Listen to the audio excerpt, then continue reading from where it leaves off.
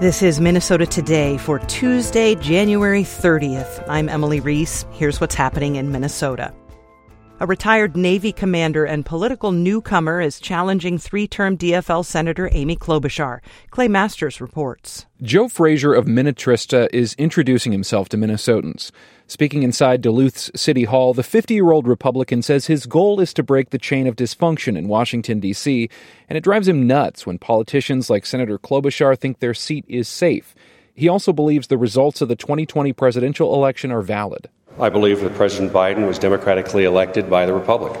And I think the response and the storming of the castle is a discredit to the Constitution, what the framers had in mind. Klobuchar has comfortably won her last three races, including in 2018 when she won by 24 points. I'm Clay Masters in Duluth. City crews started clearing an encampment this morning in South Minneapolis. The encampment at 26th Street and 14th Avenue South formed earlier this month after crews cleared the larger Camp Nenukasi a few blocks away.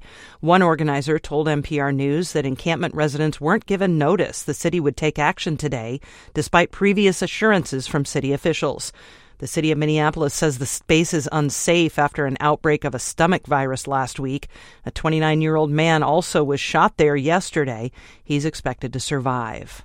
The Minnesota Pollution Control Agency says the Twin Cities are producing too much trash.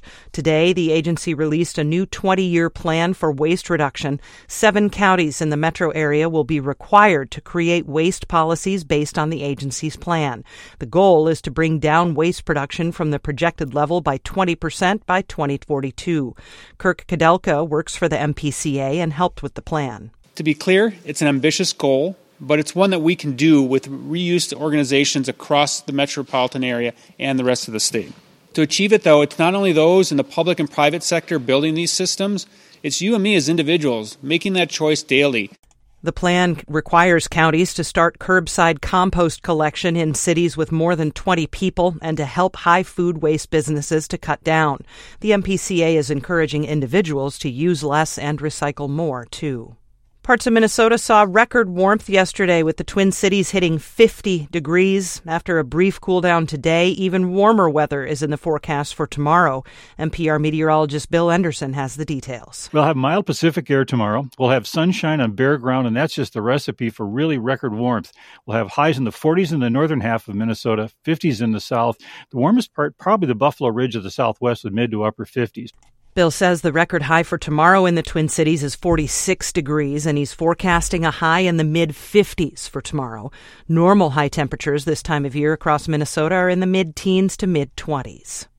St. Paul Public Schools Superintendent Joe Gothard is a finalist to be the next superintendent of schools in Madison, Wisconsin. Estelle Teamer-Wilcox reports. Gothard is one of 3 finalists for the job heading up Madison's school system. It would be a return home for Gothard. He graduated from Madison Schools and started his career there. He's been leading the St. Paul district since 2017 and served as superintendent of the Burnsville-Egan-Savage School District before that. Last fall, he was named Minnesota's Superintendent of the Year. He's currently a finalist for National Superintendent of the Year. Gothard is scheduled to do interviews with Madison parents and students next week. I'm Estelle Teamer-Wilcox. The founder of a Twin Cities dog rescue group is facing 22 counts of animal mistreatment after authorities say they found dogs living in squalid conditions at a building in Andover last fall. 36-year-old Carly Ryan of St. Paul was charged by summons and is due in Anoka County Court in March. The criminal complaint alleges that officers investigating the dumping of 8 deceased dogs in Cottage Grove linked that case to Ryan's rescue group, known as 4 Forever. That, in turn, led them to the dogs found in Andover. Ryan allegedly admitted that the dogs found in Cottage Grove were from the rescue group. She says they died from parvovirus. Last month, promoters announced a new music festival called the Minnesota Yacht Club Festival. Today, they announced the lineup for the 2-day event. It's scheduled to take place July 19th and 20th. The event will include an impressive collection of 90s radio stars like Gwen Stefani, Alanis Morissette, and the Red Hot Chili Peppers. Also in the lineup, Joan Jett and the Blackhearts, the Black Crowes, and Minnesota's own the Hold Steady and Soul Asylum. The complete list of acts and dates can be found on the Minnesota Yacht Club Festival's website. In sports, the Twins made a trade with the Seattle Mariners. The Twins sent longtime infielder Jorge Polanco to Seattle for 2 pitchers and 2 minor league players. Polanco is 30 years old, and he's been with the Twins since 2009. He was on the All-Star team in 2019. The Timberwolves beat the Thunder last night in Oklahoma City, 107-101. Ant Edwards had 27 points. Cat had 21 points. Rudy Gobert had 17 rebounds. The Wolves host the Dallas Mavericks tomorrow night. Gopher women's basketball team hosting Penn State tomorrow night. The men host Northwestern on Saturday. And women's pro hockey, Minnesota plays in Toronto on Saturday. Men's pro hockey, the Wild, they're off for the All-Star break. Your Minnesota forecast for tonight, mostly cloudy with lows near 30. It'll be warmer statewide tomorrow with sunshine, highs in the north in the upper 30s and mid-40s.